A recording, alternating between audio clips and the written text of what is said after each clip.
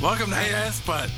There we go. Yay! So Coming to you from different points in time and Different space. locations. From This parts is our very unknown. first remote recording. yeah, it feels like I'm doing something illegal. I know, right? Right? What's something that feels illegal but isn't? Pirate radio. No, wait, that is I mean, I think that is. that is illegal. Being a pirate is illegal for sure, and I'm pretty sure running a radio station should be illegal if it's not. Yeah, I think Yeah. this is going to sound offensive because it is, but I think being a butt pirate in Utah is still illegal. Probably. Yeah. Oh, Um, what? Oh, a butt pirate. It's a very poor colloquialism for homosexual. Got it. Okay. Yeah. I mean, I was thinking that's where you're going, but I wasn't gonna, You weren't going to force the issue. No, I was Yeah. not. Speaking of issue, here's something that rhymes with issue. So a lot of people are hoarding up toilet paper, or toilet Right. tissue, if you will. Right. I've been hoarding something kind of random. What about you guys? Y'all hoarding anything? I'm hoarding hours of my life in Animal Crossing. That's fair. Doing the same in Pokemon. I'm hoarding whiskey. That's a good Nice. choice. I have a lot of alcohol Yeah. in my house right now. I think my dad trapped me. So yesterday was Easter, and we had like a family breakfast, right? And it was like very early in the morning. And my dad was like, well, it's 11:36 somewhere, so I'm going to drink a glass of bourbon. And I was like, hell yeah, Dad. Hook a bitch up. Like, let's fucking do this. And then he was like, never mind. And I was like, oh, I see. This was a trap. Because my dad seriously asked me the other week, he was like, do you have a drinking problem? And I was like, of course I don't have a drinking problem, Dad. That's ridiculous.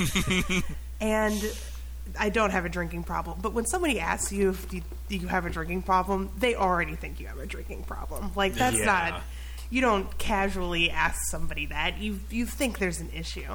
Yeah. And so That's I feel like... it's kind of like asking someone if they like anime. Like, you probably already know that they do. Right, yeah. You're just looking for that confirmation. Yeah, you're looking for You that wanna underlying see- problem. You want to see if they know they have a problem. Yeah. Exactly. Like, that's you know what I mean?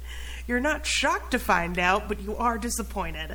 So I was like, oh man, I have been bamboozled. Maybe I do have a drinking problem since I fell for your obvious trap, Dad. Nah, it's hard to think that El Jorge would throw you under the bus like that, right? I mean, he is a parent. That's The what next step is he's just going to build... There's going to be a bottle of whiskey, like, on the floor. like You'll be walking like a around, box over and it. you'll go pick it up, and then suddenly the stick will fly out, and a box will fall on top of you. Hell, We got you this time. At least I'll be trapped with something I love. Who's with Damn. Look, man, I won't apologize. He was like, well, it's because I bought a handle of Evan Williams Green Label. Oh, you yeah, know, we saw it. Yeah, back when I was like, oh, we're going to have to, like, hunker down, and I'm going to have to be living with my family for 2 weeks, and I'm not going to do that without some libations, you know?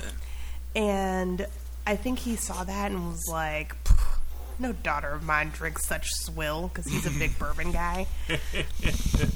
And then also was like, also maybe she has a drinking problem because it's already half gone. And maybe I do. I don't know. We'll find out. See what happens. Well, there's a lot of time in the day right now. Right? Like, even more so with, like, I know you're still working. I know you're still doing shit like that. But it's all the other stuff. yeah. Like, not being able to go to comedy and shit like that, where you can get some other drinking in. But having to be at home and having like nothing outside to do, there's only so much Community you can watch without being like, you know what's going to make this a little bit better? Some scotch. Right. Yeah. Yeah. Yeah, my entire life right now is literally just like working and then me playing with my cats. Yeah. and then me watching clips of Avatar: The Last Airbender on YouTube. And both of those things go better with booze. I'll just go ahead and say that right now. Oh, hell yeah. So what about you, Ben? What are you hoarding? I currently have 6.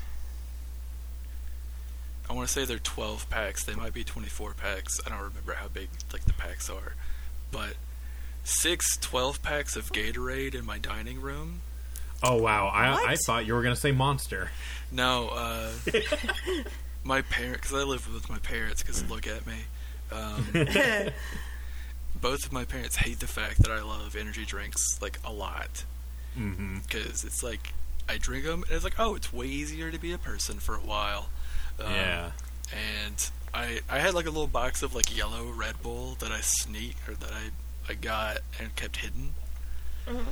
Nice. But, yeah, my dad was ordering just giant things of Gatorade through Amazon, and I felt like really bad because I didn't know he was doing it until like the first time I found like a box that was like, why is my back hurting picking up this goddamn box from the porch?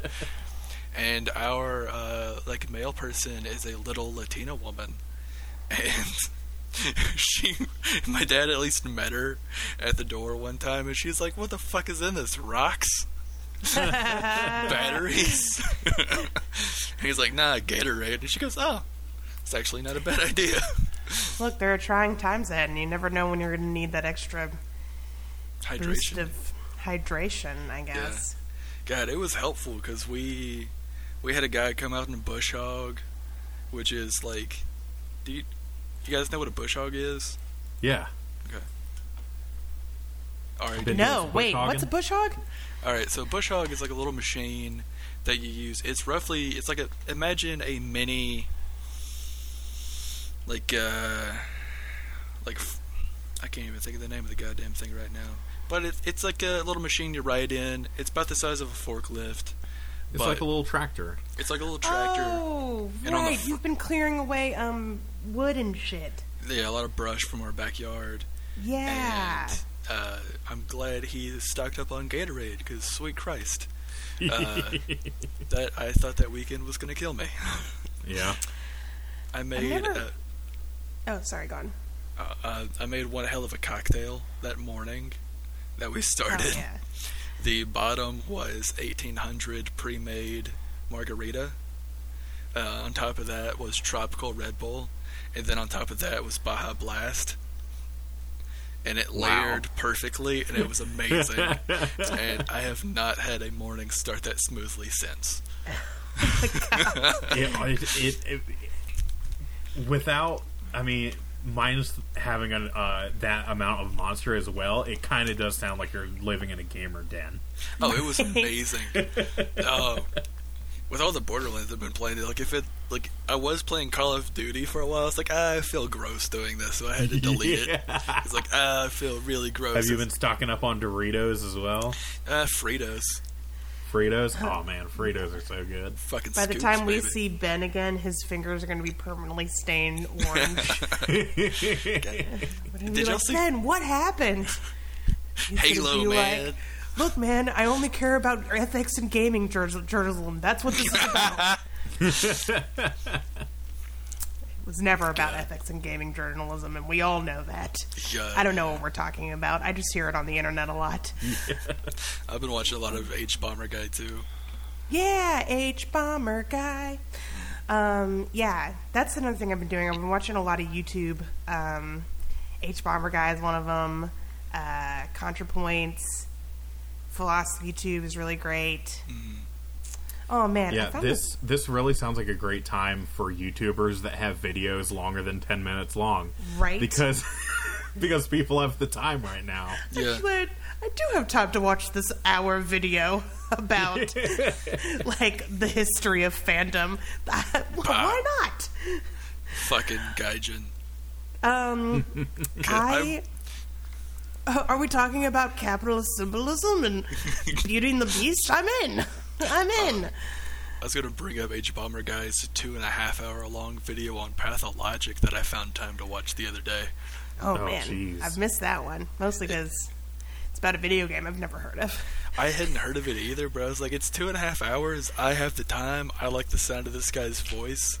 And it's actually pretty interesting because it is about a fucking pandemic. Whoa. Which is fitting for topical. right now. Yeah. I found this YouTuber the other day who had a long video about Howard Ashman, who wrote the lyrics to many of the songs in like Beauty and the Beast and The Little Mermaid. And he was actually a gay man who died before Beauty and the Beast came out. And he was the first, victim of AIDS to win an Academy Award, but have it accepted posthumously because he died before that. He won the Academy Award for Beauty and the Beast for, like, Best Original Song or something like that. But it really was like a super interesting video about like the underlying queerness of his songs and how it shaped the Disney movies and how involved he was with like how the songs were performed and stuff. And it was really interesting. And if y'all are listeners, if that sounds like a video you guys would be interested in hearing, at me on Twitter. I'll post a link on it on my Twitter feed. It's from a YouTuber called Dream Sounds. So. It was really nice, really cool. So yeah. Well, while you guys have been perusing the internet for hours a day, I have not been doing that. Right. Because I am staying in a tiny little like farm town in Tennessee, where it's not like there's no internet in town. It's just the house that we're staying in doesn't have internet, and there's also no cell service. So it's like living in the middle of nowhere. What? I mean... We have to drive into town to get cell service. Wow. At the risk of getting an answer, what do y'all do? We... well, we play No, Animal that's what I was Crossing. afraid you were going to say. No, I've been doing a lot of cooking. I told Ben this earlier. I cooked gnocchi for the first time ever, like twice for the first time ever now. And if you haven't had gnocchi yet, go out and get some, because guess what? It's like tiny little potato pasta. It's amazing. 10 out of 10. Yeah, gnocchi is awesome. I've been pan frying it and adding it to a creamy tomato sauce. It is delicious. Oh my god, I want to quarantine with you. Yeah, it is. It has been really great. I've been cooking a lot of stir fry, a lot of quesadillas, fried rice. What else have I made? Creamy pastas. What's something else? I think that's most of what I've been making. Attempting to make bread, but I think the yeast that I had for my bread machine yeast is out of date now. So my bread making ventures have not been going well. Well, head into town and Google where you can find yeast. Yeah. Yeah, find the Wicked Witch of the Yeast. But other than that,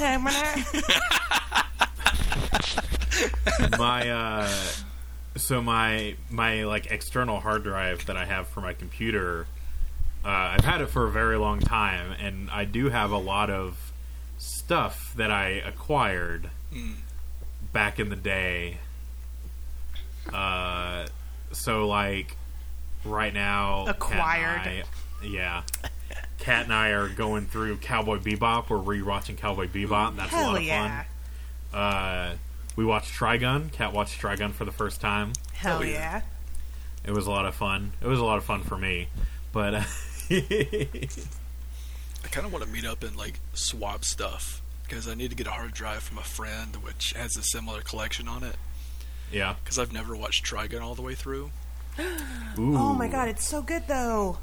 It is so good. I always watch the first episode and just like, I don't know why it reminds me. It's been a long time since I've tried to watch it, so it might be easier now. But I always remember watching the first episode just feeling very meh about it. But it feels like like BoJack. Like I would watch the first episode and be like, this fucking blows. This isn't as good as people say.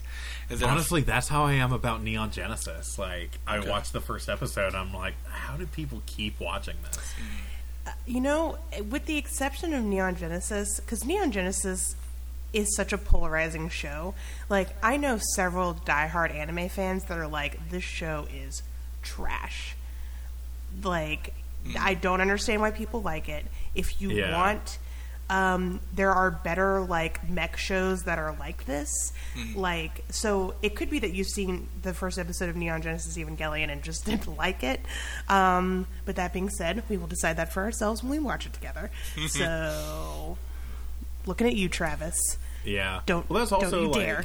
But I kind of have the same thing with Avatar: The Last Airbender. Like, I get halfway through season 1, and I'm like, see, I think the difference is that Avatar is a much more conventional show, and the first season just isn't as good as the rest of the show. And I know I may Yeah. have a lot of angry Avatar fans after me, and I just want to say I love Avatar.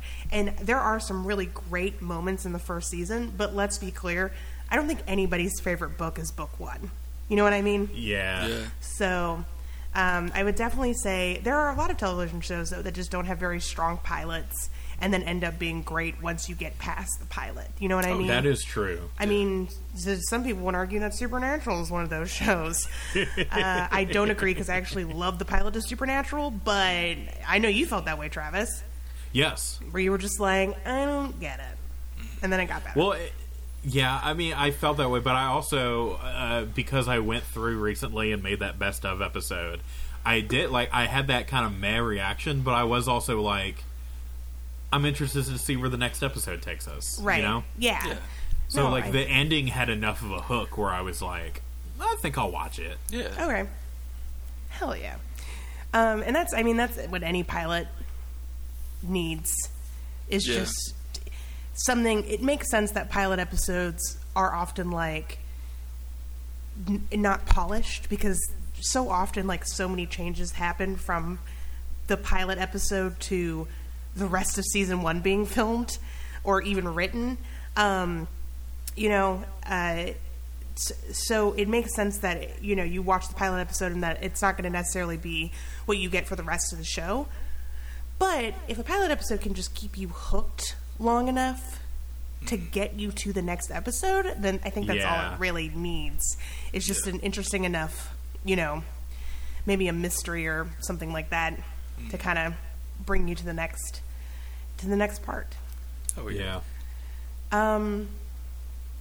Well, we want to hear what y'all are doing during these quarantine times. Are you playing video games? Are you still working? If you are, please be safe.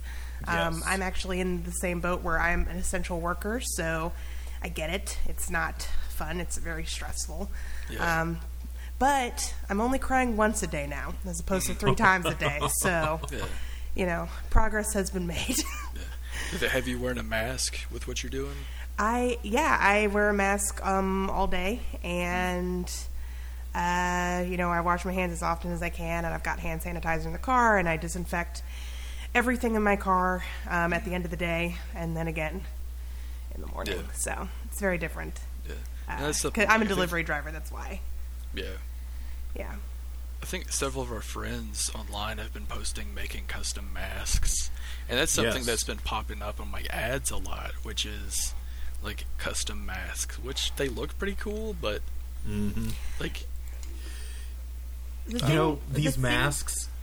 Sorry. Sorry, the thing with the custom masks, so cloth masks are, according to the CDC, right? And disclaimer, I'm not a science.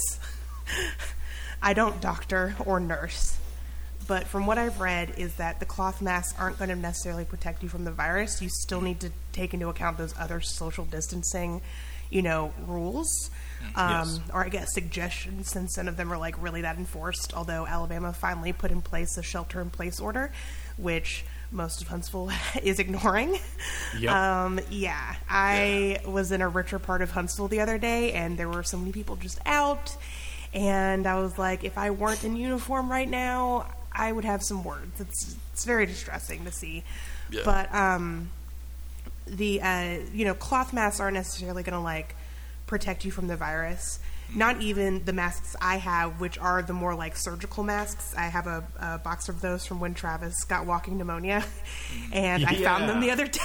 Nice. Yeah, like Hell yeah. you got it like a year and a half ago, and we never threw it away. And I was going through stuff, and I found them, and I was like, convenient. You were saving them for. I'm glad you found them because I was actually thinking about those. Yeah. Not too long ago, I was like, I feel like I held on to them, but I don't know what happened to them. I'm glad you found them though. Oh Yeah. man, well if you need them, like maybe we can do like a drop or something. Nah, I don't. I mean, like, I should get a mask for whenever we go to the grocery store. Right. But, like, we're staying in a very Remote area. remote area, so Whereas I've I definitely see people felt. every day. Yeah. Yeah. But the cloth masks are helpful as a reminder to not touch your face.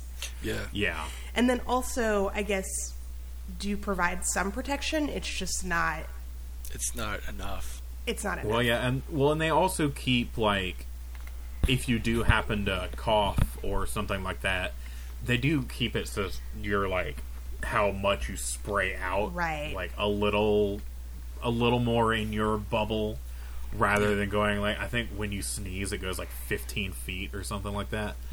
I guess the general rule is that it's not perfect, but it's better than nothing.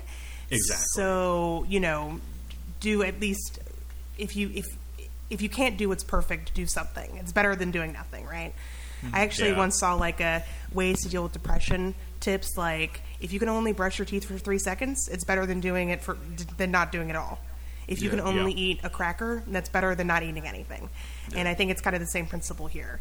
Like maybe you have a job where you can't perfectly social distance, but you can still, hopefully do what you can to keep yourself as safe as possible. Yeah. And not to get political, but if there's something that I want people to remember when all of this is over, and I feel like they'll forget, is that it didn't have to be like this. No, it didn't. We really could have had a better system in place. We did. He disbanded it in 2016. I'll get Yeah. political on it. Okay. Fuck it. Yeah, fair enough. Fuck it. I mean, everything's political, right? Like, Yeah. Yeah. Supernatural gets political.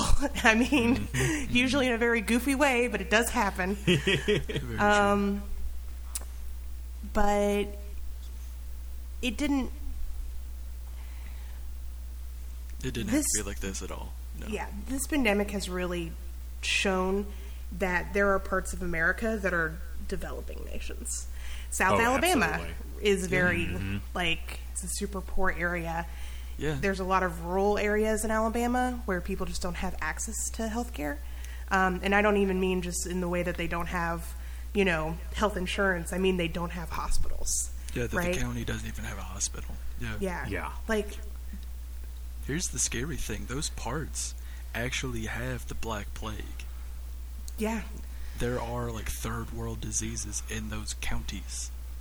And I think that, like, I'm lucky that I live in a city. I literally live, like, 2 minutes from the hospital district. But it just goes to show, like, what we've done is not enough. And it doesn't have to be like this. And I think that's...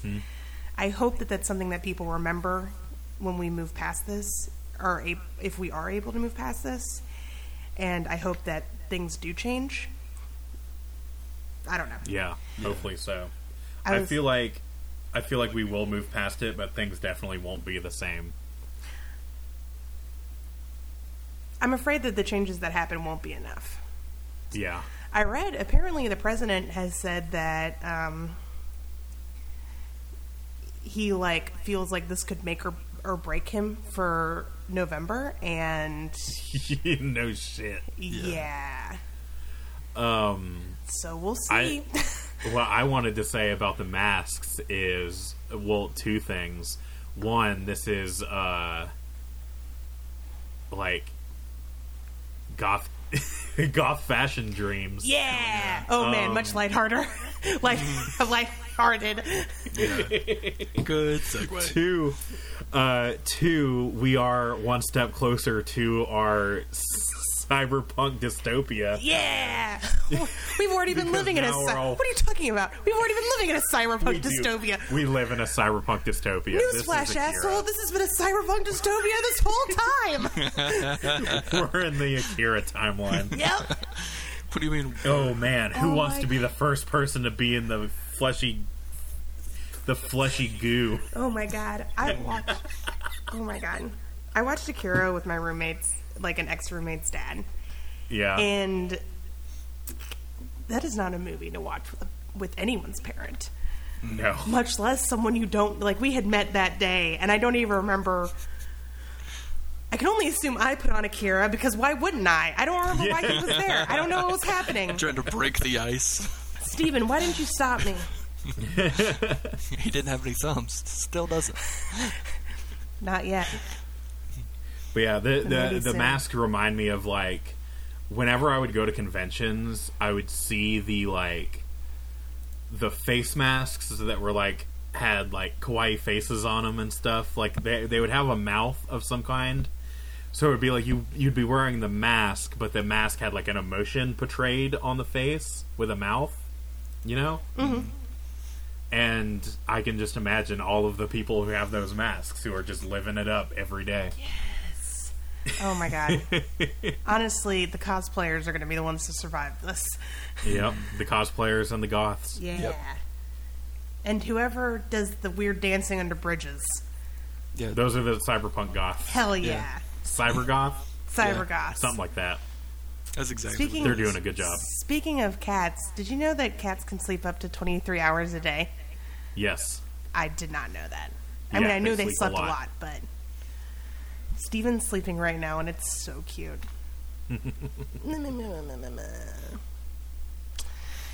You know, this has been a dreary conversation, and I think it's Yeah. time to move on to some lighthearted genre television show fun. Yeah. So, Travis, Uh-huh. this episode is called Like a Virgin. Like the very first time. Bow, bow, bow, bow. What's it about? Like a virgin. Sam and Dean are faced with another apocalypse. Hell yeah. And it's only for one episode, though. They're faced with another apocalypse.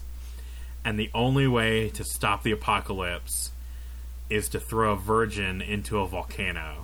All right. Okay. Okay. And so Sam and Dean are at the edge of this volcano, and Dean looks at Sam, and he's like, all right, hop in.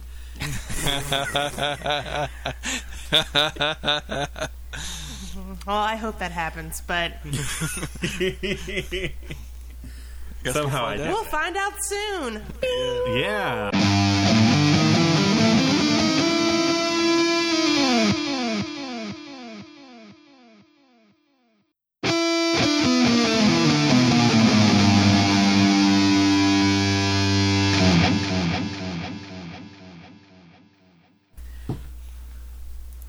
Ooh. All right, we're back. Yeah. Yeah, this episode was kind of dumb. Yep. I kind of liked it. I mean, I liked it too in how dumb it was. It was Yeah. just so... It was such a ridiculous, like, we're back for the second half. Look, Supernatural has always been, since day one, kind of a weird show. Yeah. But season 6 is where it gets, I mean, just like squirrely. Mm-hmm. So, like, the fairies episode, right? That happened. And we had the 3 Men and a Baby episode. I think that one was kind of weird. I wrote down And a now note. this. I wrote down notes while I was watching this episode because we all did it separately. You wrote notes? I'm I so did write proud. notes. I wrote down Sarah Gamble loves dragons and fairies. Oh yeah, so this season definitely took a definitely took like a little, you know, Lord of the Rings turn Yeah. with the fairies and the Fairies dragons and dragons. yeah. Because that's I'm glad- ultimately what this episode was about, was dragons. Yeah. So this is we left the season. So last episode was the mid-season finale, and Yes. we left it with appointment in Samara. Great episode. We got to see Death again. Sam gets his soul back. Just kisses. 10 out of 10. We talked about last time we recorded how, like, we're not sure if the actor who plays Death is just that good, or if the Supernatural writers just really just kill it whenever they have to write his character, because the dialogue is amazing and everything he says is so great, and yeah, we love Death. And they decided to come back with an episode about dragons and virgins. Yep. And there's a stone pulling a sword out of a stone scene. Yeah. So all of the acting, the whole thing. All of the acting in this episode that was not Jensen, Jared, or Bobby. Yeah. Any actor that was not Sam, Dean, or Bobby was just like phoning it in. They were all like, I don't know if it was their first gig or what, but like the cold open and then the two dragons at the very end, it was just like, what is going on? They were hammering it up like a sandwich. Like,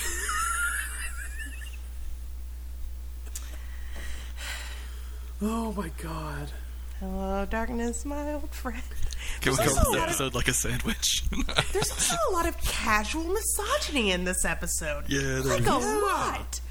Like, a lot of really incredibly creepy comments. Really? And a lot of them from Dean, too. A lot of them from Dean, which is not new. I will remind you that there was an episode where Dean was like, oh, I'm going to hit on some of these high school girls. Yeah. And everybody was like, that did happen. But I want to look up who wrote this episode specifically, because I know Sarah Gamblell's the showrunner. But like, yeah, Adam Glass. What else has Adam Glass written? I don't know, but there was one of those times where Dean said a line about virgin girls, and I wrote down, this episode is ridiculously awful. Yeah. I didn't hate this episode. I kind of liked how goofy it was. But there is a lot of just very casual misogyny. So, for the record, Adam Glass also wrote this season, and he came on in season 6. Oh, okay. 2.5 Men, All Dogs Go to Heaven, Like a Virgin, and then he wrote an episode from later in the season, which you haven't seen, Travis, but it's Mommy Dearest Ben. Oh, God. Which is I already am not looking forward to that. Yeah, it's not... It's probably one of my least favorite episodes of the whole show. Honestly. So... Adam Glass, full offense. Your episodes in season 6 are not strong. Yeah. There's, and again, just the amount of, like, so the just to get the plot out of the way, Sam comes back. He has been resold, and we're all very excited about it. Yay, Sam's back, and he's just the cinnamon roll that I always remember him being, and I love him so much, and I'm so glad that I loved Soulless Sam too for his snarkiness and his like doesn't give a fuck. I wrote down, we're back to season 2 Sam. Yeah, so delightful. Just 10 out of 10. I will say, when we remake the show in 10 to 15 years, maybe 20 because of this quarantine, it's going to put everything off. Sure. I hope when we remake it, rather instead of having Sam go 100% back to him having his soul, I would much prefer if we gave him a little bit of like something tougher to tackle, like maybe a bipolar disorder, kind of an edge, exactly, where he kind of flips between not having a soul and having a soul, maybe Dr. Jekyll and Mr. Hyde kind of deal. I know that might be a little on the nose, but I think it would fit a little bit better than just the Thing being like he's okay. 100% fine now. Instead of a door, Death just put in swinging cowboy doors. Exactly. Instead of a wall. Not in my saloon. Yeah. I like that idea, and I definitely think this season, Sam's fine this episode, but how is it going to be in the next couple episodes? Right, yeah. Oh, another thing I really like about this episode is actually this episode is done. Or this season is done. Right. Yeah. Like how, Sam's fine, but how fine is he really? How effective is the wall going to be? And I don't want him to be 100% Cinnamon Roll Sam from season 2, even though that is what my fangirl heart wants. Yeah.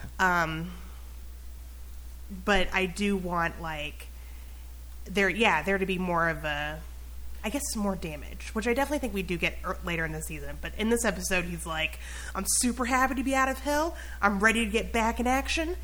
This is great. 10 out of 10 for life.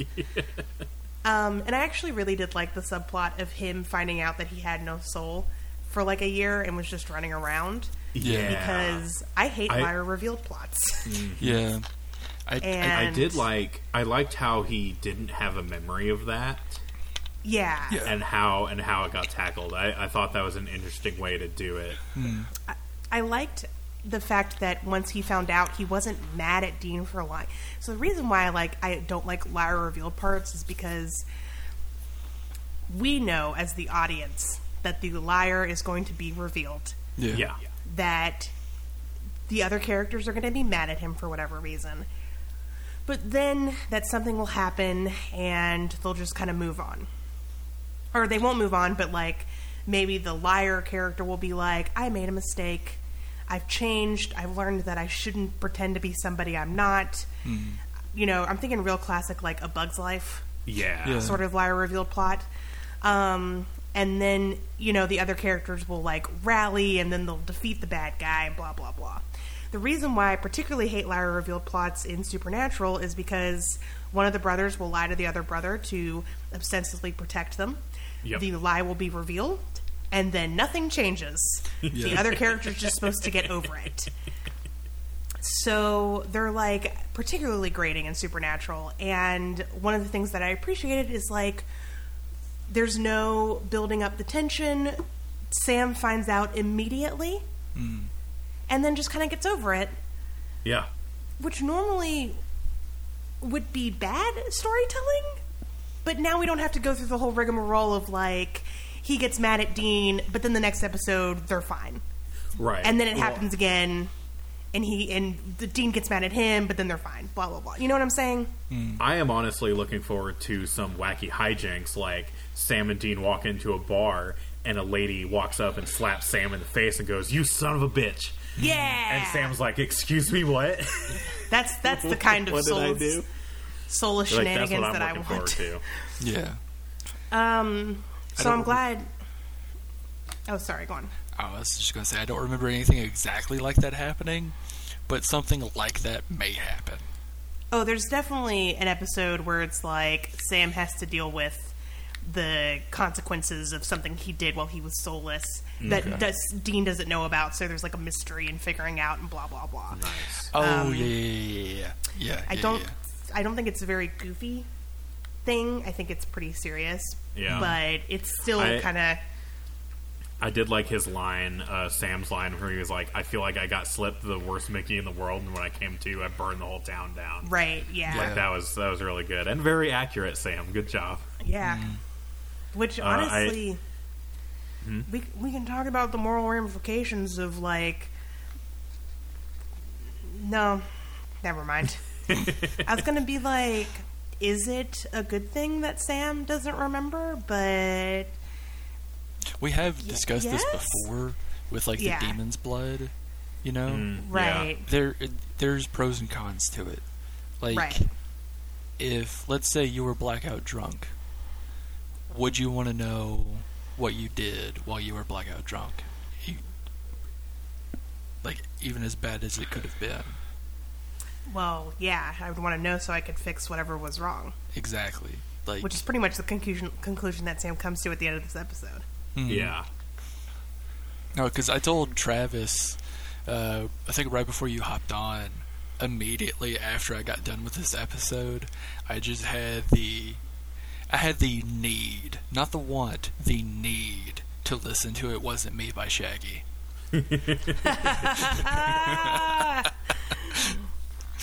Yeah.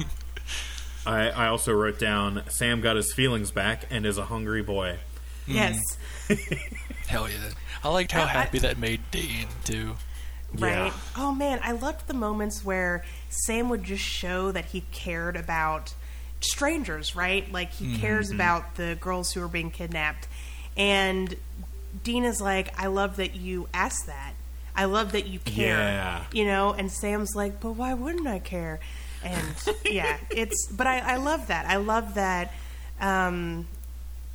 Dean shows his love for his brother by just like appreciating these little emotional beats that Sam has, and missed them while he was off being a perfect hunter, which is really kind of it's kind of one of those things where it's like you don't know what you got till it's gone, because at several points in the show, not necessarily Dean, but like their dad, other hunters, not Bobby, but other hunters have kind of berated Sam for not being the perfect hunter, for you know, placing emotion over, you know, the job, right? And then we got Sam as just this absolute beast who can just go and keep running and doesn't give a shit and knows, you know, logically the right decision, heavy scare quotes, and actually that's awful. It's awful that he was like that. You know, he did terrible things. I mean, he was snarky and fun, but he also killed people, you know? So, yikes is what I'm saying there. Yikes-a-rooney. I also liked how he finds out, because he just kind of tricks Cass into telling him, which is both hilarious and adorable. And, yeah, that was just 10 out of 10. The subplot of this episode is actually I really enjoyed it. Even though I will say, Sam just finding out that his brother lied to him and that he lost his soul, and then just kind of like getting over, I guess, that breach of trust, I wouldn't say is the best storytelling. Like, normally in storytelling, we would expect that the tension be built, that, you know, there's a bit of a dramatic irony going on, because we as the audience know that Sam will eventually find out that he didn't have a soul and was running around, and usually, like, the suspense of finding out is something you build slowly over time, especially in a television show. But then it means that we miss out on the other pitfalls of just Sam being angry about it for 2 episodes and then mysteriously getting over it, and there being no real consequences from that. So, yay for that. So, all right, let's talk about the A-plot. Yeah. About what? The A-plot of the episode. Okay. So, virgins, like teenage girls is it teenage girls, or is it just like... I think they're like college age. College age, but girls are going missing. Yeah. And no one knows why, but Dean puts it together that it's virgins. Yeah. That whole scene, like... Which, I think this was, what, 2011? No, 2012. 2012. Yeah. I remember sometime 2010, 2011, 2012, something like that. There was a lot of goofing on having a promise ring. Oh, no, it was Like- 2011. You're right, yeah. Yeah, so I remember there being a thing about, like, goofing on having promise rings and shit like that. Like, Well, at the time, there were a lot of really big, like pop stars that had promise rings. is that what it was? Yeah, and like the Jonas Brothers had promise rings, and that was like a huge deal. Yeah. And there's nothing. Okay, so, I don't know if y'all remember. Back in like the 90s and early 2000s, there was a huge hullabaloo about like pop stars like Britney Spears and Jessica Simpson losing their virginity. I remember that. I Yeah. don't remember. Yeah, Okay, there was like a so- whole thing about. I remember the Olsen twins and the Britney Spears. There was like guys trying to buy it.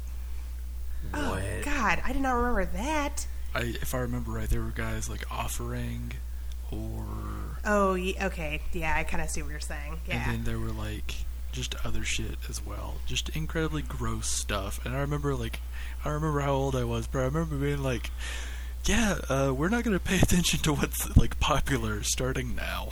Yeah. Just yeah, there 'cause there no was matter a how lot hot of a shower you take, you're not going to feel clean. But it wasn't even just like creepy guys being like, "Oh man, she's so hot." And Natalie Portman has stories about this that sound horrifying. Yeah. Like her being underage and getting letters from guys, like counting down to when she turns 18, and radio stations did this. And I remember it being in the media a lot. People were just, particularly Britney Spears, people were obsessed with when she was going to lose her virginity. They still fucking are, man, because that's happening to Billie Eilish right now. Yeah, it's fucking creepy. But like, I remember people being like, because Britney Spears, part of her pop persona, and this is not me saying in any way that she deserved this kind of treatment, because I guarantee that this persona was pushed by her label and her managers and, you know, the people who filmed her music videos and so on, was sort of this like virgin Madonna or Madonna whore dichotomy. Yeah. Right? Where she acts really sexy and she's dressed like a schoolgirl and she's wearing a bikini with a snake and it's like super hot, but at the same time in interviews she's wearing a promise ring and talking about like what a good girl Christian she is and how she's not going to lose her virginity until she gets married and so on and so forth. And this created, and again, I'm not saying this is what Britney wanted. I don't think she did, especially considering the, you know, like very public meltdown she had. Which I guarantee was, just the pressure of everything in her life. And oh, absolutely. Yeah, it's awful what, like, young women go through in, you know, mass media culture, that sort of thing. But, like, it kind of drove this, like, this media frenzy about, like, all these pop stars, when are they going to lose their virginity? Is it after they're married? Have they done it now?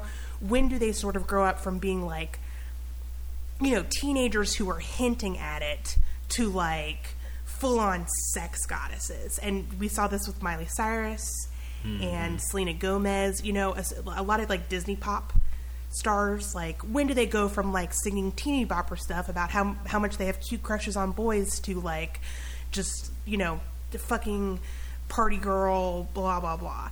And yeah, I remember Miley Cyrus's transition being a little bumpy. Right, yeah.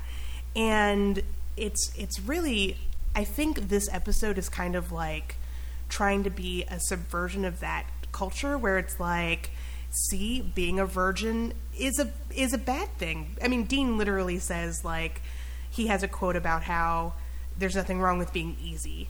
This just goes to show that being easy is the way to go because you're not the target of dragons. I think when Dean said the word dehymenated is when I wrote down the sentence, "This episode is awful."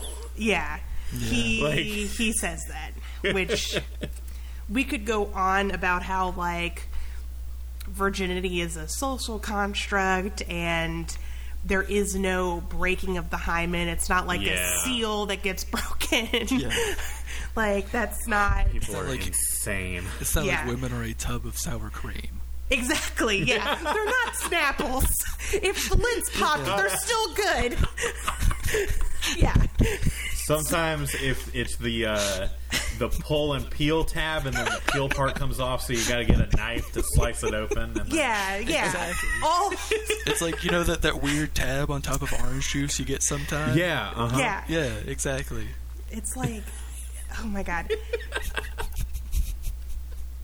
Son, you'll learn this when you're older. Peel off the aluminum pudding cup top and then lick the extra pudding on top. Well, that is accurate, yeah. That is how sex works. That is exactly it. You gotta get that tongue right down in there.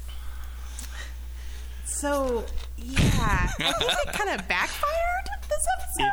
It did. It did a little bit. Because it's... So the lesson... It still plays into the Madonna whore dichotomy, basically, right? Mm-hmm. It's a bad thing to be a virgin because you might get attacked by a dragon. So instead you should be like Dean, who is a sex monster. He's not. And there's nothing wrong with having a bunch of sex. But, you know, also, oh God, Sam even kind of gets into it because one of the women who are taken is 22 years old. They keep calling her a girl. She's 22 years old. She's a fucking woman. She's got a bedroom like a 9-year-old.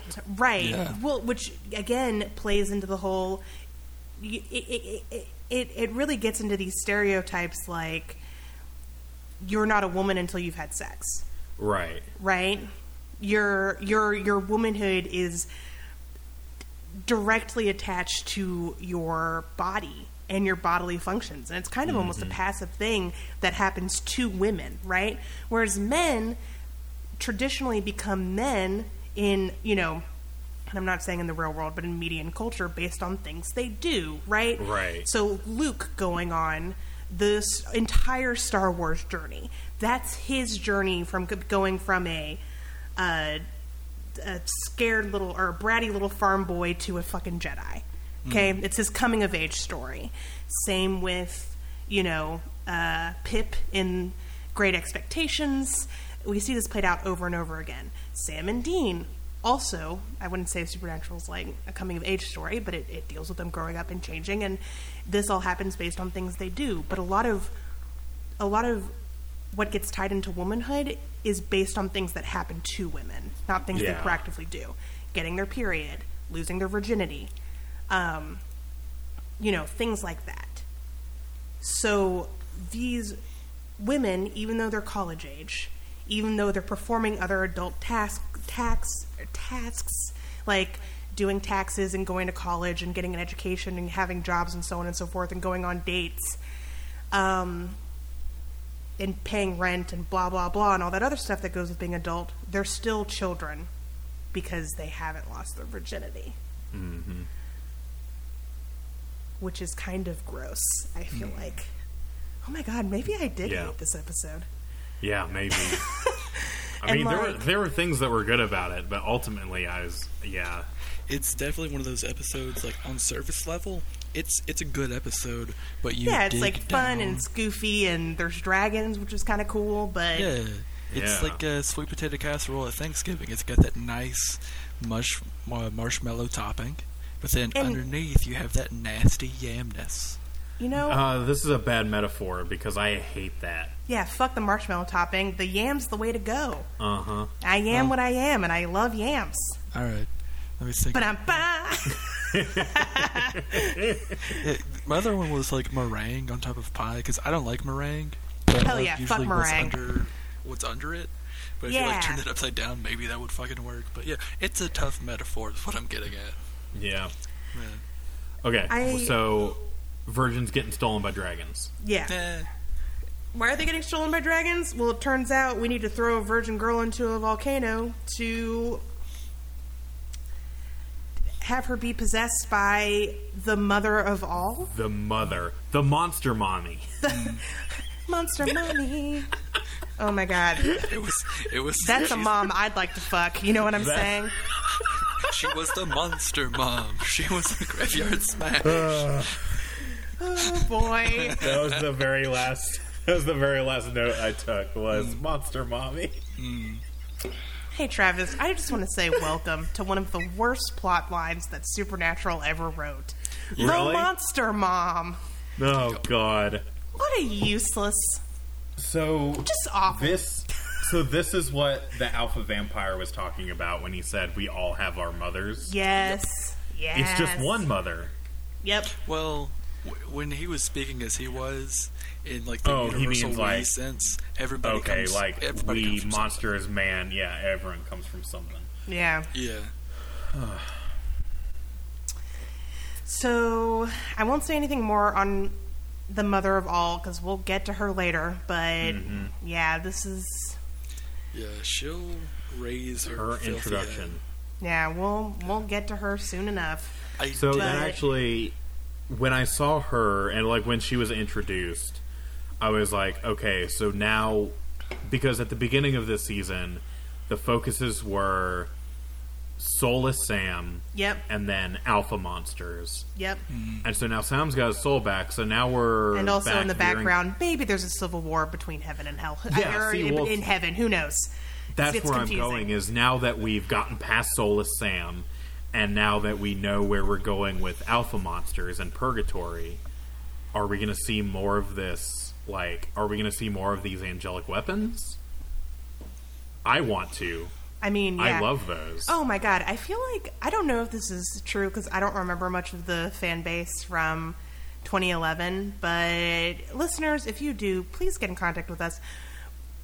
Were people like just like, can we please hear more about this civil war in heaven, or were people like really gunning for the monster alpha plot? Yeah. Okay, so listeners, I don't want to get any notes about this. I know it all connects. I know the mystery is revealed, and it all makes sense in the end, but it still feels very directionless. It still feels like we didn't really know where we were going, so we're just kind of going to throw everything into the kitchen sink and see what happens with, like, the monster and the mother of all and, the alphas. And I just feel like Season 7 has a much more cohesive overall plot. Mm-hmm.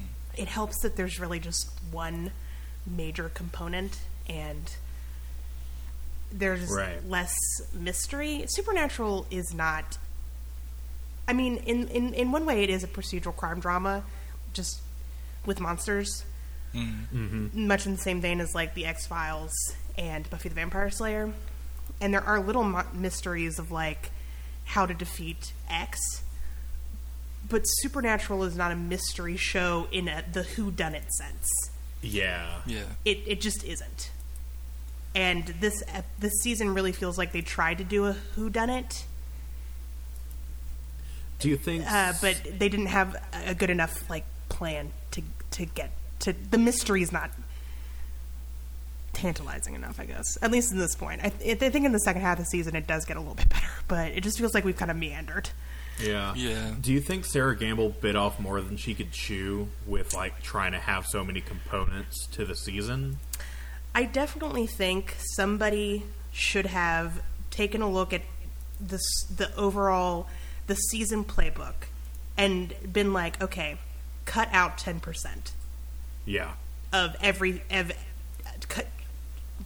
just not the episodes singularly, but the big playbook for the season, and just been like, what can you not live without in this season? Yeah. Let's take about 20% off there. Yeah, let's get it tighter. And that's an old writing trick. If you write anything, people will say, okay, now that you've got this, kill your darlings. Yeah. Go through this, cut an X percentage of it, figure out what you really cannot live without in your writing. And then that will be better because there's less wasted time. It'll be tighter. It'll feel like everything really matters. And yeah, I think that's what needed to happen for this season. Because season 5 wasn't like this. Season 5, the one thing that everyone gives a shit about, and yeah, there are little like B plots and other things going on, but the one thing everyone really gives a shit about is stopping the apocalypse and figuring out how to do that. Yeah. And that's it. That is the goal. That's it. That's all we've got going on. And yeah, like, we have Sam and Dean break up in the beginning half of the season, but that was a very important emotional beat. Things like that. And again, season 6, it just kind of feels like, well, we didn't really know what we were going to do, so we kind of did everything. Yeah. This does feel like a restaurant with too big of a menu, and that they don't do anything well. But yeah, jack of all trade, master of none. I feel like somebody was like, hey, just like looked at all of what she wanted to do and was like, look, fuck it, try it all and see what sticks. Right. Which, Exactly. Like, 3 or 4 years ago, I would have told you that I thought season 7 was absolute garbage. Yeah. But looking back on what came after it, and then what came after that, I was like, okay, fine. Season 7's not that bad, comparatively. Actually, Ben, when we started the show, you spoke very badly about season 7. You did. You were like, it's my least favorite season. Yeah. And now looking back and then trying to watch those mid-seasons, like, nope, fuck it. Season 7's not that bad. It's just goofy. You know what kind of has the same thing going on, but I think does it better? What's that? Season 12. Mm-hmm. And maybe that's just because, maybe I just feel that way because after watching seasons 8 through 11, season 12 was just such a breath of fresh air, but it also kind of has a lot of moving parts. Mm. You know what I think season 12 does a little bit better is that it doesn't try to all connect it in the end. Sometimes it's just like it kind of okay. So something that's happening in real life. So we've got this pandemic going on. Yesterday there were tornadoes, and everyone was like, "Oh my God, is this going to be the 2011 tornadoes all over again?" And pollen season is happening, and I got my period this week. And that is just a lot of really awful shit. When it rains, it fucking pours, man. And I'm still a virgin, and I haven't grown up yet. And there is a lot of really awful shit going on at the same time. And, like, season 12 is just like, oh my God. You mean all this shit is happening at once? It's fucking ridiculous, but it doesn't all connect, right? Like, there will be crossovers, and, like, characters in one organization care about this other thing that happens here, but it's less trying to connect, like, domino effect, and more like, well, this is all just a bunch of bad shit that's happening at the same time. Right. And of course, character X in this organization is going to care about what's happening over here with character Y, because character Y spells doom for everything. But at the end of the day, they're both separately evil. And they don't have, like, one common goal. I don't know. Does that make sense? I feel like I'm not explaining well because I can't go into super hardcore details. Yeah, no. It makes sense. Right. Yeah. So I did like the professor lady. You did or didn't? I did. She was interesting. Yeah, I like that so they figure out it's dragons. And I can't pronounce her last name, which is why I didn't say it. It's like Professor video games. Viziak. Prop. Okay. Fizzy Pop. Fizzy Pop. Professor Viziak. Plop Fizz, whatever life it is. Yeah. Viziak. I liked, or Dr. Viziak. I like that she has a sword that she keeps in a boulder in her basement. Yeah, that was awesome. That is some shit that I would do. I like that Dean can't pull the sword out of the stone, and instead they try to blow it up. I was like, I really hope he can't. Oh my God. Yeah, delight. That was great. I like how hot she was.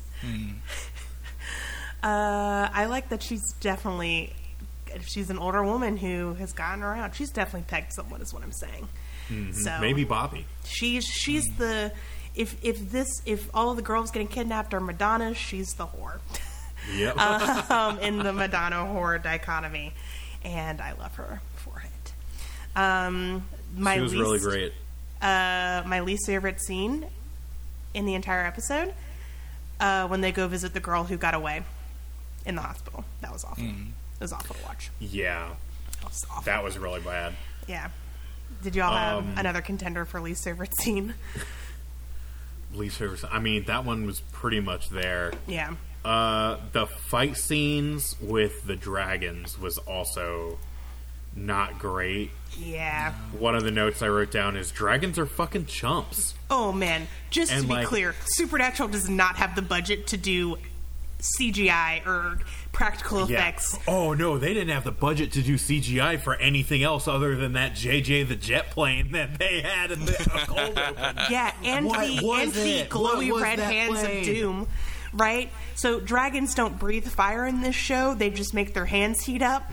Yep. And can, like, melt metal together and shit. It was so bad. Yeah. And, like, maybe it was because they had a dragon-killing sword, but those dragons were chumps. They were jobbers. They were such jobbers. They didn't do anything. Dragons haven't been seen in 700 years. Why? Who the fuck knows? It's not the fairy thing where they're just in a different dimension and can only be brought over because of, by making a deal with them or whatever. They've just not been seen because they were just taking a vacation, playing it cool. Yeah. Who fucking, no hunter has definitely ever... playing it cool, not using their heat powers. Right? Yep. Yeah. That, I hated that too, where I was just like, they just decided to pop up because of all this, this nonsense going on. Oh, the monsters are acting weird, but it's like, I don't know. Yeah. I did like Bobby's line when they were asking him about dragons. He was like, yeah, there's a difference between the dragons and the Loch Ness Monster. Yeah. The Loch Ness Monster is real. Yes. I'm giving my cat a treat.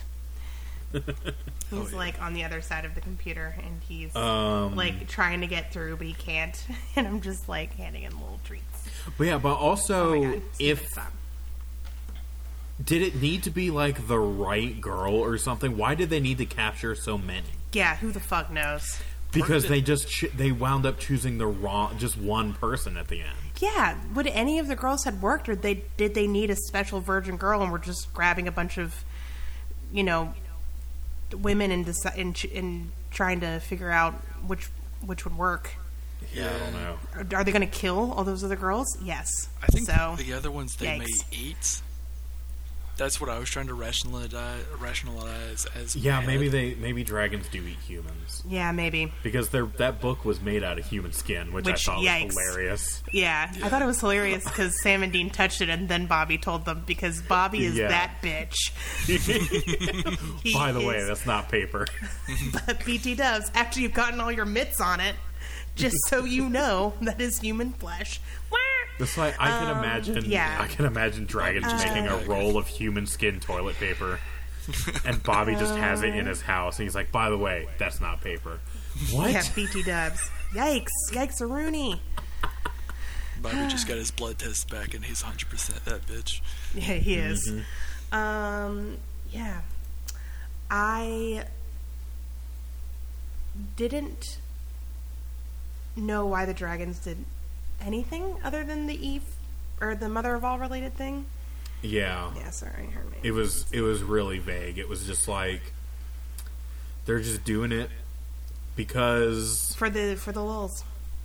just doing it to introduce dragons. I guess that's why the dragons are doing it. Yeah, gotta get Sam and Dean's attention somehow, while also moving forward the main plot of the season, which is including this mother of all person for some reason. So I did like how Silent Hill it was to bring her into existence. But other than that, it was just it felt like, I don't know, plopping cheesecake on top of pizza. delicious. Like it just didn't really make any sense. It didn't match. And it was just out of nowhere. But like just in like its own little thing, it was neat, but very nonsensical. So, yeah. And the fight, you're right, Travis, the fight scene in the end was fucking stupid. Yeah. They have this dragon killing sword. The sword's broken. They kill one of the dragons. They somehow can't kill them both, despite the fact that they go down so easily. Right. Yeah. There is a moment where Dean drops I think the they sword kill through the a one gate. and then the other runs away. Yeah, the other one runs away. Yeah, it's implied that it like flies or some shit. Like a bunch Yeah. of wind. Like, do Sam and Dean just perceive him as human, but they can't actually like process just how amazing he looks, like something out of Lovecraft, and he can just kind of like turn into a dragon at will or some shit? I don't fucking know. I think he's a shapeshifter. I think that's what is meant to be implied. Like, he's just a dragon Yeah. that can take human form, which it has precedence in, I guess, dragon lore. Like, it's a thing. Or it's been in other pieces of media, I can tell you that. One of which I'll bring up in the Freak of the Week section. Cool. But, yeah, so fuck this episode, basically. Let's talk about the worst scene now. Okay, wait. I've got one more thing. Okay. Did anyone else have like what? Did anyone else notice how much makeup everyone had on this episode? Oh, Yeah, no. I could see I did that. not notice that. Maybe it was just the screen I was watching it on, but like especially when Dean was talking to the doctor about the sword, it was like Dean had some Trump makeup on. Yeah, it was cacked Like he on. was orange. I did not notice that. Maybe it was the It was screen I watched wild. on. I don't know. No. Well, guys, do better is what we're saying. They had it in the Anyway, budget. that's my last real note. Yeah. Just we do not see the dragons. We see the shadows of wings. And we see... Oh, that's pretty much it. Yeah. Shadows of wings, the dragons have weird hands, and they can make them glowy. And otherwise, Yep. they're completely human, except for when they get stabbed, and they have weird glowy eyes, like all other monsters in this universe. So, okay. Okay, what's the worst scene? Okay, the worst scene in this episode is one of the girls who, there's an attempted kidnapping.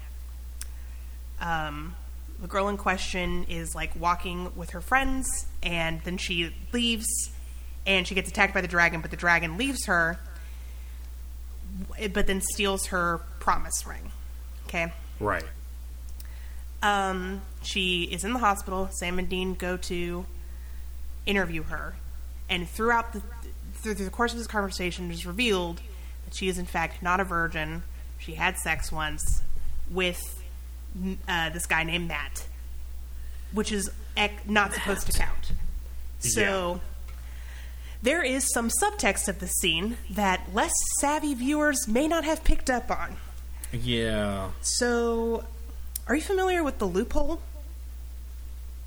Yes. Loophole? The loophole. Oh my god. It is the get out of jail free card for young women who have been brainwashed into believing that if they lose their virginity before marriage, they're going to go to hell. The loophole is this. You want to have sex with your boyfriend, but you can't because of a 2,000-year-old manual on being a good person. Except not really, because your virginity has nothing to do with being a good person. So you need to give it up for your boyfriend. What are you going to do if you can't put the P to the V? Wait a minute, you have another hole back there, don't you? There it is. That's the loophole. Just have anal sex with your boyfriend. It doesn't count because your hymen doesn't break. My favorite take on the loophole is from Family Guy, where Meg has sex in the ear. Oh boy. And Lois Griffin is just like, fucking how? Why? Who thought this was a good idea? Yep. What? My favorite take on the loophole is the song Travis just shared, which is from Garfunkel and Oates. Garfunkel has the loophole. Yep, it is. Right. So good. It's a great song. About these two, about Garfunkel and Oates. When I was working at the comedy club, I met several people. They are at the top. Yeah. Best people? They were the best. They were adorable in person and incredibly sweet. Aww. And you know what's great about the loophole? It actually does deconstruct the whole Madonna horror myth. Yeah. It doesn't demonize women who want to stay virgin or who don't want to have sex. But it does make mention of the fact that, like, no, you're not a bad person if you lose your virginity outside of wedlock. You're not a bad person if you decide to never have sex. Yeah. Mm-hmm. Which is more than this fucking episode did, I will tell you that. So, yeah. And then some of the comments that Dean makes in this scene are really gross. Really gross. I mean, there's just something gross about having, like, a grown-ass man comment on shit like that. Yeah, on that just at all. So, oh man, yeah, I'm looking at the official quotes page in the Supernatural Wiki, and you will note that none of the quotes are in there. Yeah. Probably for a reason, because people don't like them, because they're gross. They're not funny jokes. They're just, yeah. They're not jokes. They feel too real and bad. Mm-hmm. Yeah. Because here's the thing. In the course of doing research for the Freak of the Week on this episode, I looked up why do dragons like virgins and saw some Yahoo answers that were disgusting. Hey. Because people feel like that. You just used the words Yahoo Answers and disgusting in the same sentence, and I've got news. That's the same word. Yeah, true. The only thing worse is Quora. Oh man! Used Quora? No, I do not. Yeah, don't. Oh yeah, and then Dean reads out. Sorry, there's another moment where Dean reads one of the missing girls' diaries. This is where Sam gets in on it, where he's like, "Oh yeah, Penny was 22. There's no way she could be a virgin because she's an adult, right? Only children are virgins, which is gross."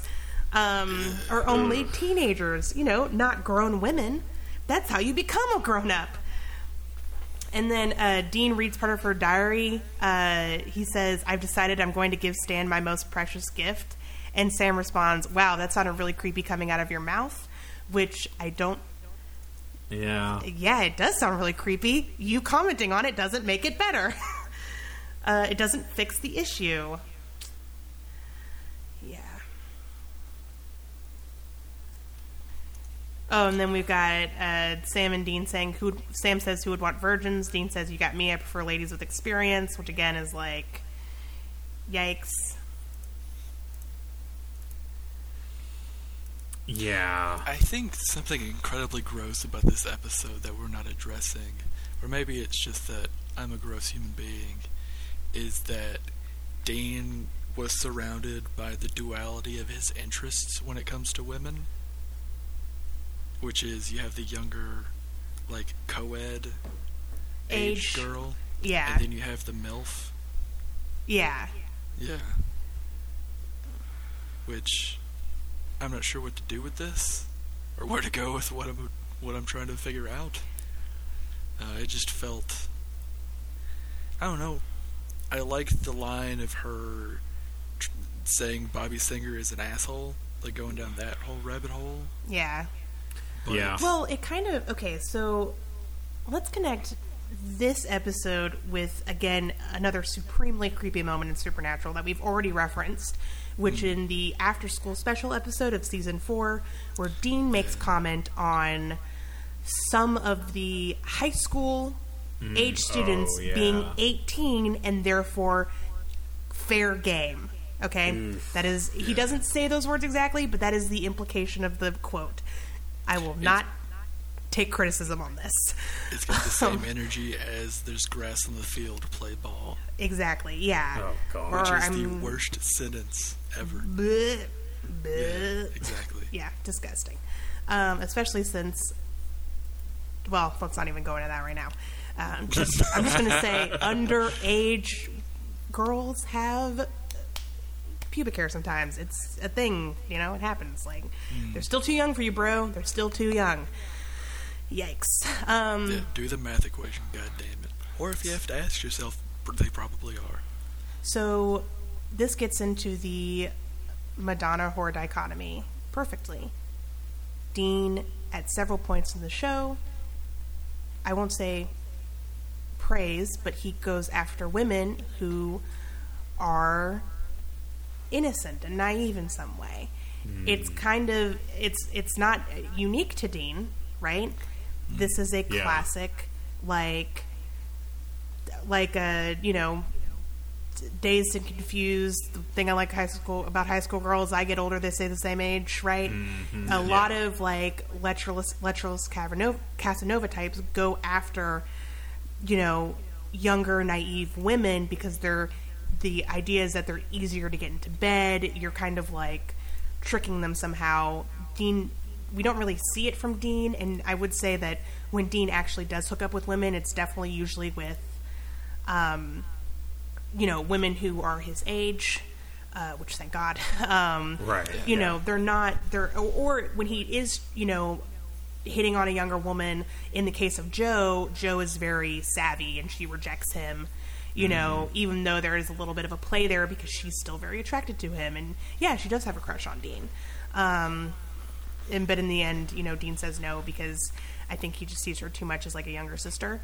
But it's kind of one of those things where, like, the text is against what's actually happening in the story because Dean makes comments about, like, hitting on these women. Ooh, in the Valentine's Day episode, you know, Sam references Dean being excited about Valentine's Day, it being his favorite holiday, because that's when a bunch of desperate women are out, right? Yeah. But at the same time, in this episode, he makes comments about wanting women with experience, aka women who are not virgins, who have had sex. So it's like he wants women that are naive, that he can go after and kind of like trick into bed, but also they can't be virgins because... You know, it's kind of like you're demonizing women for what you want. Very like a Claude Frollo in Hunchback of Notre Dame. Yeah. He desires this type of woman, but he is also he also finds it something that is bad, right? Which I think is a particularly gross thing, because other aspects of Dean's character are not like this. When we see Dean with women, it is with savvy women who are his age and, you know, are not pushovers. They're very strong and you know, emotionally savvy, sometimes more than Dean is, because Dean is so stunted, you know, emotional growth wise. And which, prefer that. And newsflash, your virginal status has nothing to do with you being that type of person, you know? You being a virgin or not doesn't decide how you know, whether how naive you are, and so on and so forth. This is like a media thing, though. I don't know if that was very clear, but I have a lot of feelings it's a about media it. thing, but it's also like there's kind of a real life thing too. Like the big thing in the zeitgeist right now is Tiger King. Yeah. And there's a lot of examples of that in Tiger King that are happening like in real life. Yeah. Explain. Doc Antle's whole situation. Yeah. Like that is his MO. Yeah. Is going after younger girls who probably have never had sex before, so he's their first. Oh, I'm not saying that that isn't a thing, that like men don't go after younger, like naive women to try to like prey on them. That is definitely a thing. What I'm saying is somebody being a virgin really doesn't have that much like effect on their personality. Like you can still be so like you can still be somebody like Ellen and be a virgin. Do you see what I'm saying? You can be somebody like Lisa. I mean, you can't be like, well, you could be a mom if you adopted or otherwise inseminated, but like you can have a personality type like Lisa and still be a virgin. Your virgin status has nothing to do with that. It doesn't mean you're a child. It doesn't mean you're, you know, naive or, you know, whatever. It literally just means you haven't had sex yet. And the fact that this show pushes it is like, yikes. Just yikes. Big yikes. So, yeah, actually, I hate this episode. Fuck Supernatural. I think that happens more often. That we start, it's like, you know what, I remember this episode's fine. Then we start, like, cutting to the bone. Yeah, then we start talking about it, and we're like, actually, fuck this episode. And then we're like, oh, actually, it has a terrible message. And somebody might be like, well, why does it matter? It's just Supernatural. Who cares? Well, again, it kind of matters because of that you know, Yahoo Answers post. Yeah. So the question was, why do dragons prefer women? And even though dragons don't exist, somebody felt the need to give an explanation that dragons prefer virgin women because virgins have more worth. What the fuck? Yeah. And I guarantee that guy actually thinks that. And there are a lot of people who think that. Not just men, you know, everybody, of all genders. Well, maybe not all genders, but there are a lot of women who think that as well. And it's really fucked up because it's not true. So, yeah. All right. Well, tell us more about dragons, Ari. Dragons are cool. They are awesome. Yeah, dragons are awesome. And we will try to answer the question of why dragons prefer virgins, or at least we'll get to what my favorite answer is of that question in a little bit. But the first thing you have to know about dragons is that dragons are super fucking old, and they are in a lot of cultures. Yeah. They're Chinese, Mesopotamia. Dragons show up as early as like Mesopotamia art. They're in the Bible. They're in basically every country has its own type of dragons, and there are a lot of really cool dragon designs. My personal favorite are like the very classic Chinese dragons, which are just super serpentine. You know, maybe they have like tiny arms and legs. I like how they fly, just kind of weaving in and out of the sky. I think they're wonderful. The word dragon comes from the Greek which means like protector. And I look over things, which kind of is a reference to the fact that dragons traditionally are hoarders, right? They have they like to take gold and put it in caves and protect it. I think one of the most famous dragons in all of Western literature is Smaug, and Absolutely. that is his whole MO. Mm-hmm. Dragons show up in ancient Egypt.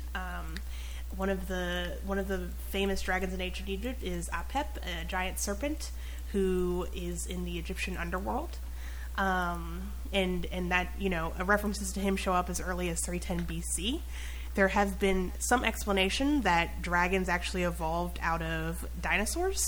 No, dinosaurs and humans did not exist at the same time, but it's possible some of these ancient cultures, some of these ancient cultures like found dinosaur fossils and bones and were like, well, what could have this been? Well, a giant serpentine, figure that flies through the sky and has bat-like wings and so on.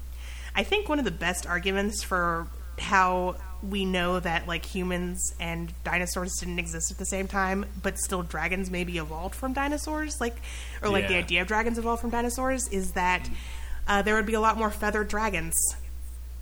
Yes, because as we all know, dinosaurs had feathers. So we don't really see feathered dragons. Like I said, very scaly in appearance. Feather dragons would be dope, though. Feather dragons would be dope as fuck. Well, Tumblr, get on it. Hang on a second. Okay. I think some wyverns do have some feathers, depending on where they're from. Yeah. Oh, shit. Actually, you're right. Yeah. Yeah. Wyverns are the dragons that actually you see in Skyrim. They're the ones with the big bat wings that have little, hands at the end. Mm-hmm. Much like pterodactyls, actually. So maybe you're not too far off. Yeah. Maybe the ancients knew more. I've heard that the distinction between a wyvern and a full-on dragon is that a dragon has it's got 2 feet and 2 arms and also can fly. Yeah. Where a wyvern is like the Skyrim dragons. So do you remember the Quest for Camelot animated movie? No. Okay, it came out in the I 90s, don't. and it had the prayer in it.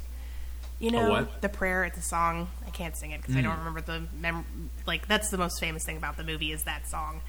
But it, basically the dragons in that, and they're Siamese dragons that have 2 arms, 2 heads, tiny wings on their back, and 2 legs. Those are dragons, right? Gotcha. Also, one of them is voiced by John Cleese.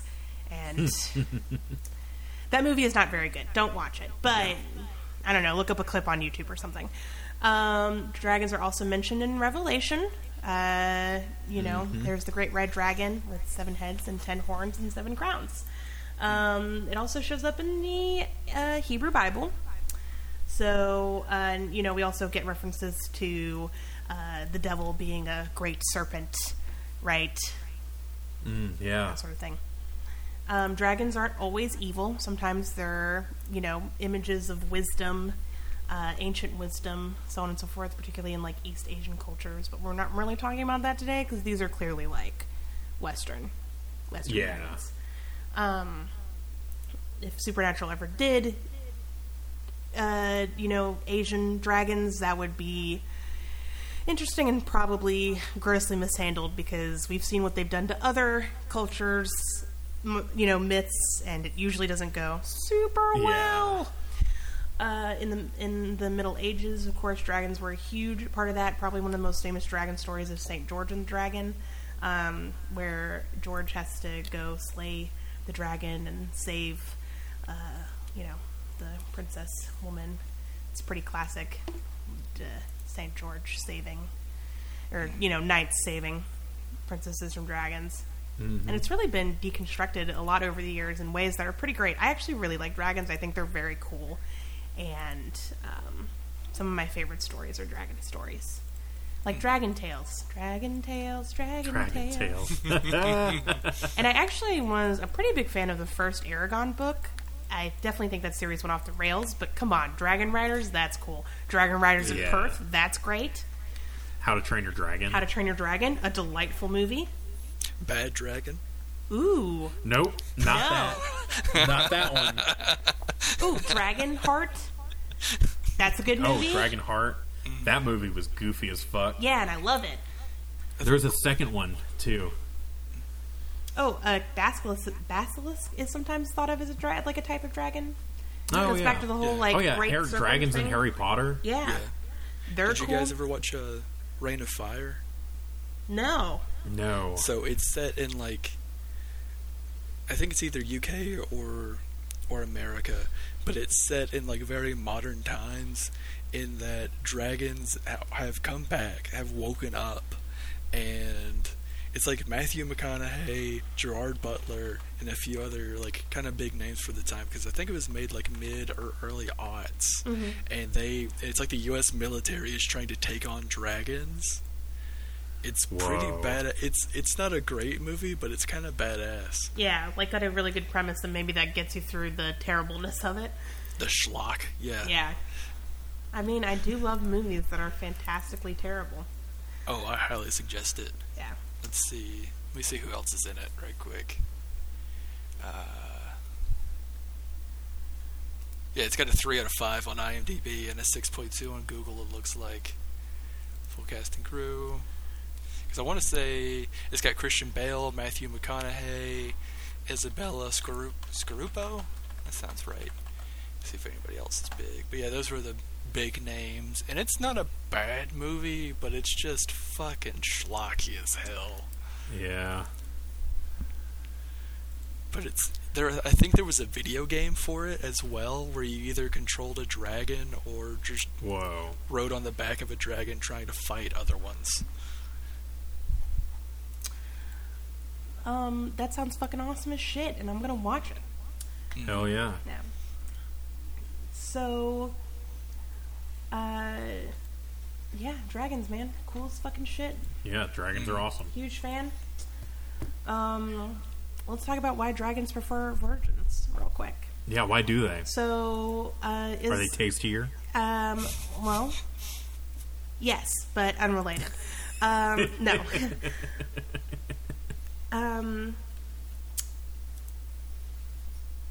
So, I don't know if... I did Google it, and that is where I found the awful Yahoo Answers answer.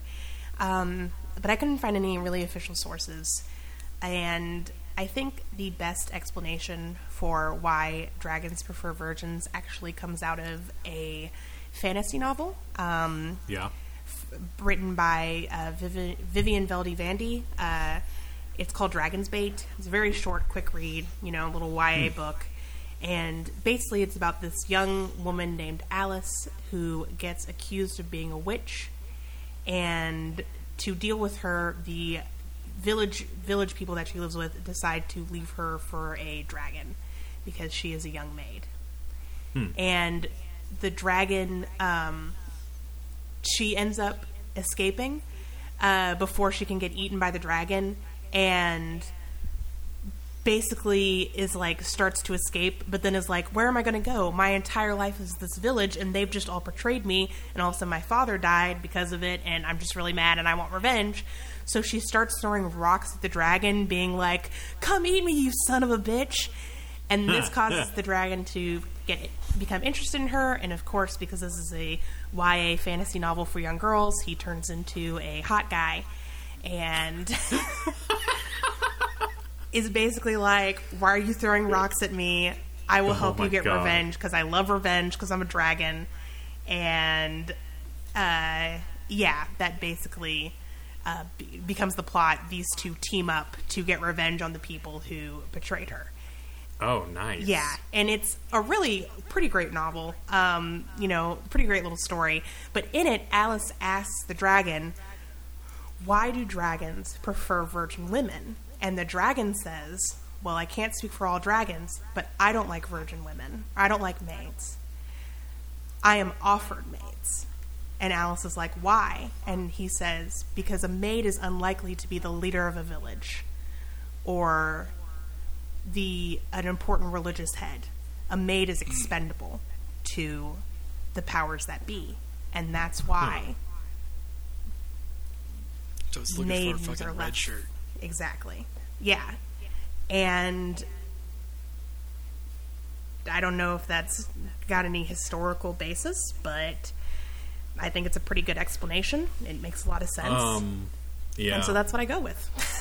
I think in there kind of a historical stereotype, not like historical as in it lives on, but like back in the day there was a stereotype about like women who were maids that were also like spinsters, like either had never been with someone or were, you know, something like that.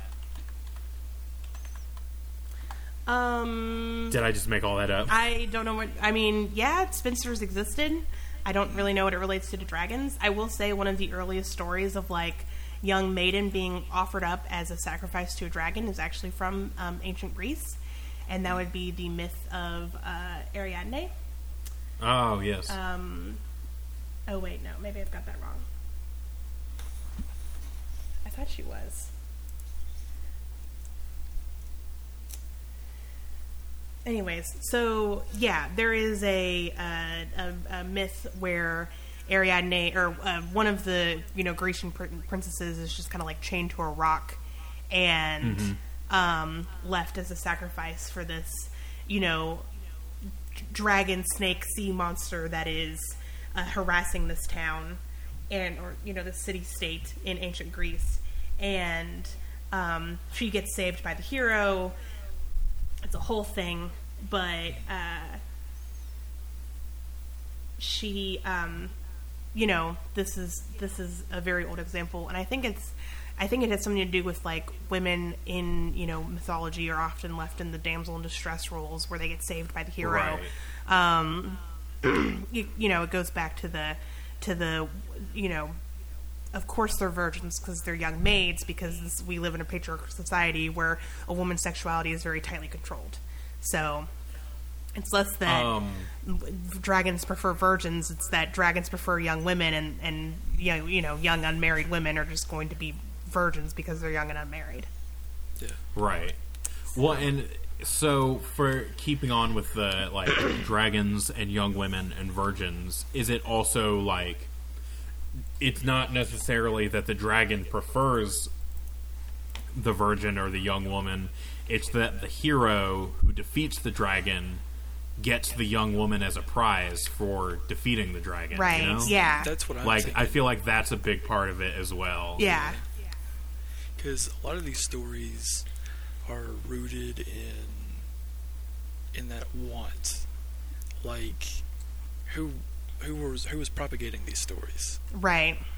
And then what I'm thinking is like going a little biblical, in that there's a lot of passages in the Bible where women shouldn't be leaders of the church and whatnot like that, and which means they don't have a whole lot of importance when it comes to like the workplace, and why not give them away as a treasure to a dragon or something like that. Yeah, it's going back to Dragonsbait, where it's like women are expendable because they're not leaders in the society. I mean, you don't want to lose too many women, right? Because then you wouldn't have anyone to have your babies. But women are not usually going to be leaders, or especially young maids.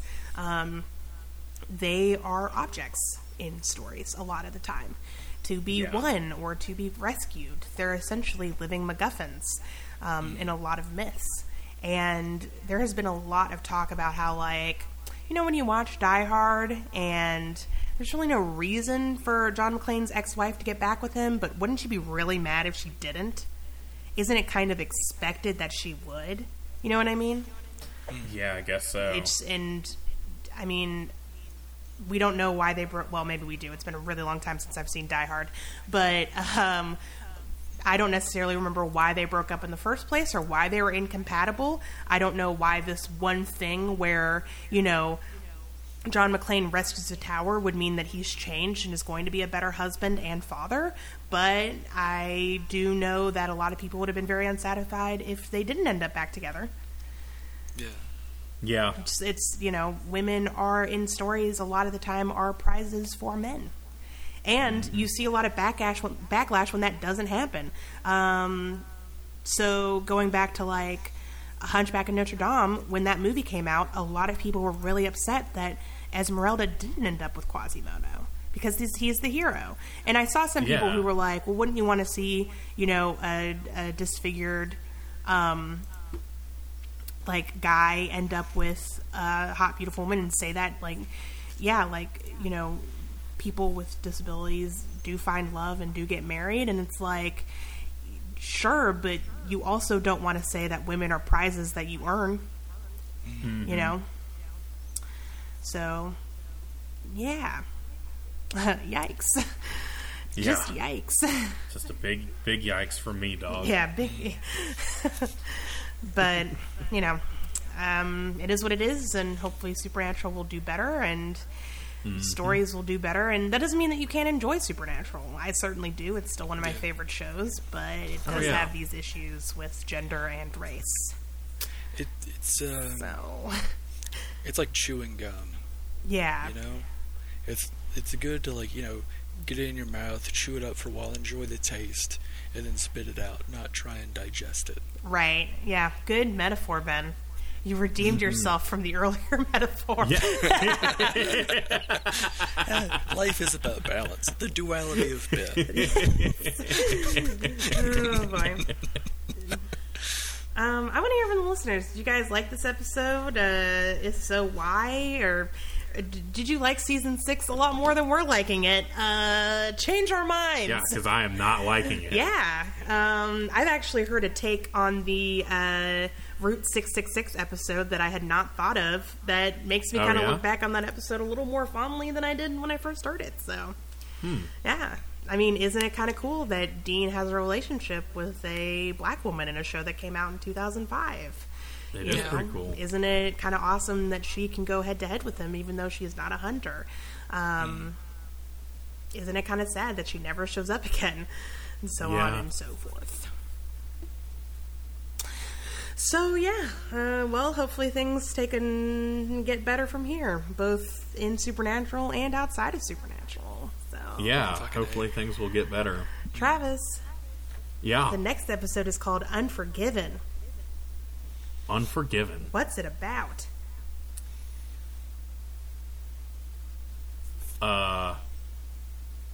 Sam and Dean walk into a Catholic church, and it's confessional time.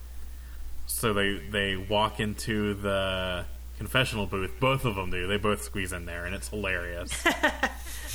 And they, at the same time, go, "Forgive me, Father, for I've sinned."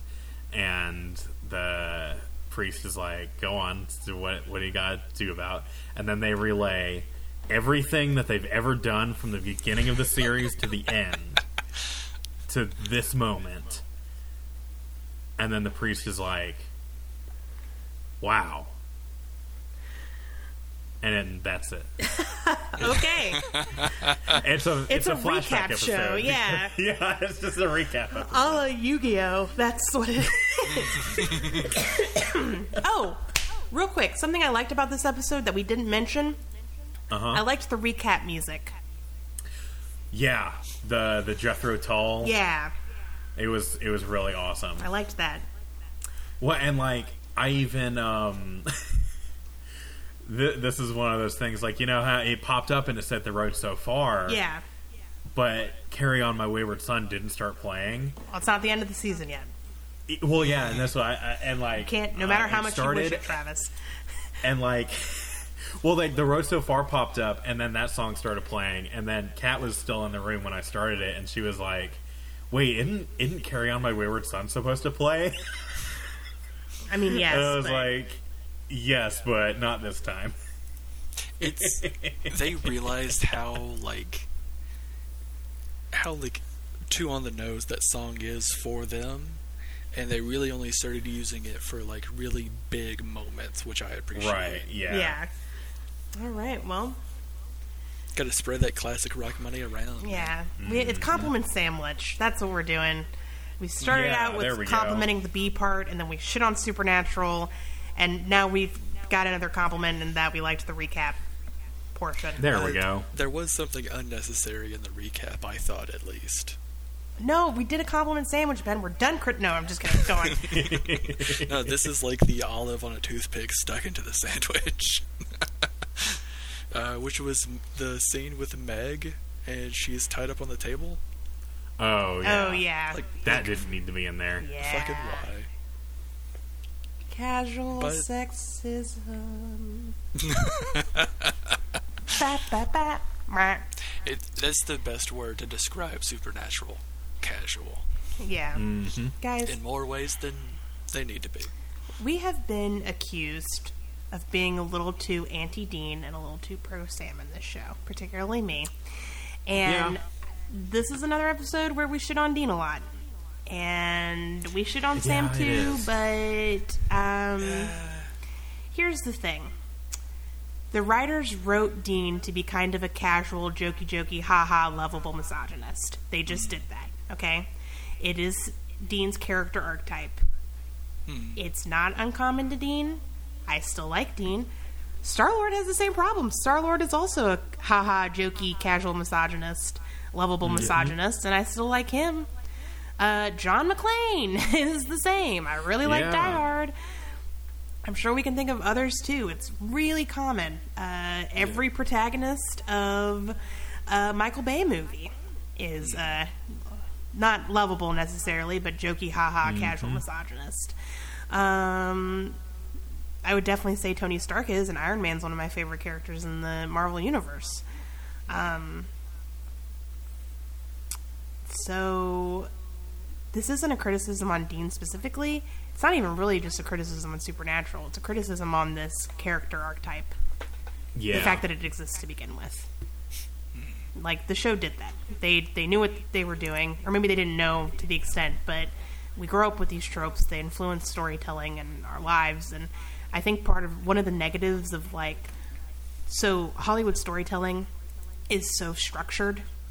And we joked before about, like, the 3-act versus 5-act structure without really going into what those are. And I think next episode, because Supernatural does follow the singular episodes follow 3-act structures, very strict 3-act structures, and I think next episode will actually break down what the 3-act structure is.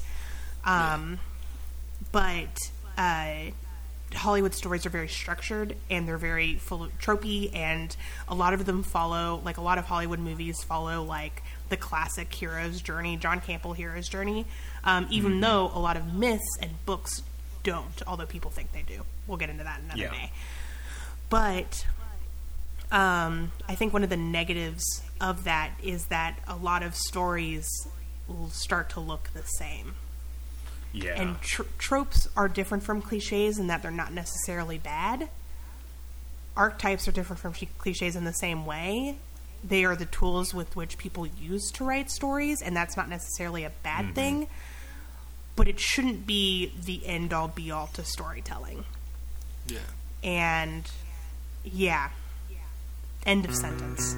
So, yeah, let's Awesome. let's go ahead and wrap this up and Let's do hope for better things next week. Guys, thank you so much for sticking with us. I know this season's been pretty dreary, both in what's happening in the show and outside of the show, but we love you guys, and we love Supernatural, so thank you so much. If you want to hear more from us, please check out our Patreon page and our website, habcast.com. You can find links to all of our social media, and then on Patreon we have, other episodes, another show we do called LSA, where we watch things that are Supernatural actors have been in that are not Supernatural. We've done Friday the 13th, and Lost, and Devour, and The Magicians.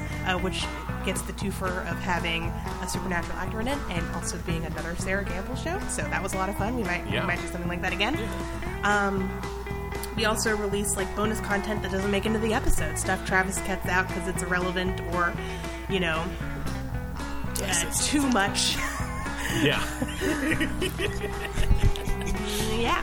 So, please come support us on Patreon, especially during these trying times, if you can, because you might find some stuff you like. Please share the show with friends and family, and your priest, your grocer, your dog sitter. I think they could all use a little Habcast light in their lives. Consider leaving us a review and talking to us on Twitter. We love to hear from our fans. And until next time, have fun. And don't die. Bye.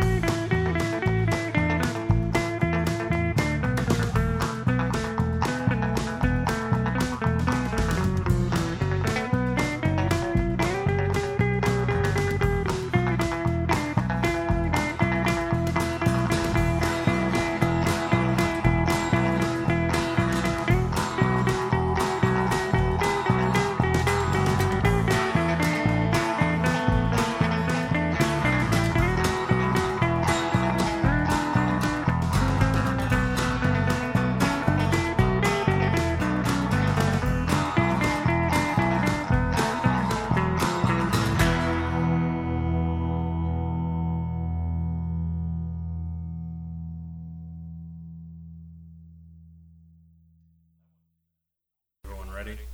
Yep. Steady. All right, start clapping.